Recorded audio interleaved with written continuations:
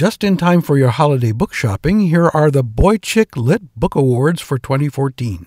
These are books by authors I know personally and have given me the generous gift of their time, attention, and suggestions. So grab a ballpoint because you'll want to add these to your list and check them twice. In the category of mystery and crime fiction, For Whom the Shofar Blows, a Rabbi Ben mystery by Marvin J. Wolf. Get this one for fans of Walter Mosley and Michael Connelly. For mind-bending short stories with a metaphysical twist, it's Meeting God or Something Like It by Maury Ravinsky. Just the brain food for a train ride or while waiting at an airline gate. Kudos for outstanding family relationship drama go to Black Cow by Magdalena Ball. A dysfunctional family from an upscale suburb in Australia moves to a farm and tries to build a new life. And you thought you had problems. For historical romantic fiction, get For the King by Catherine Delore. Intrigue and passion in early 19th century Paris. Just the page-turner for a cold night in February. For political satire, read The Man Who Loved Too Much by John D. Rachel. He's a wise cynic who rants against the follies inevitably committed by all kinds of authority, from family heads to heads of state. In the realm of personal relationships, I recommend Never Kiss a Frog, A Girl's Guide to Creatures from the Dating Swamp by Marilyn Anderson. The title pretty much says it all. For outstanding achievement in science fiction, The Man Who Would Not Die by Thomas Page. If you dream about immortality,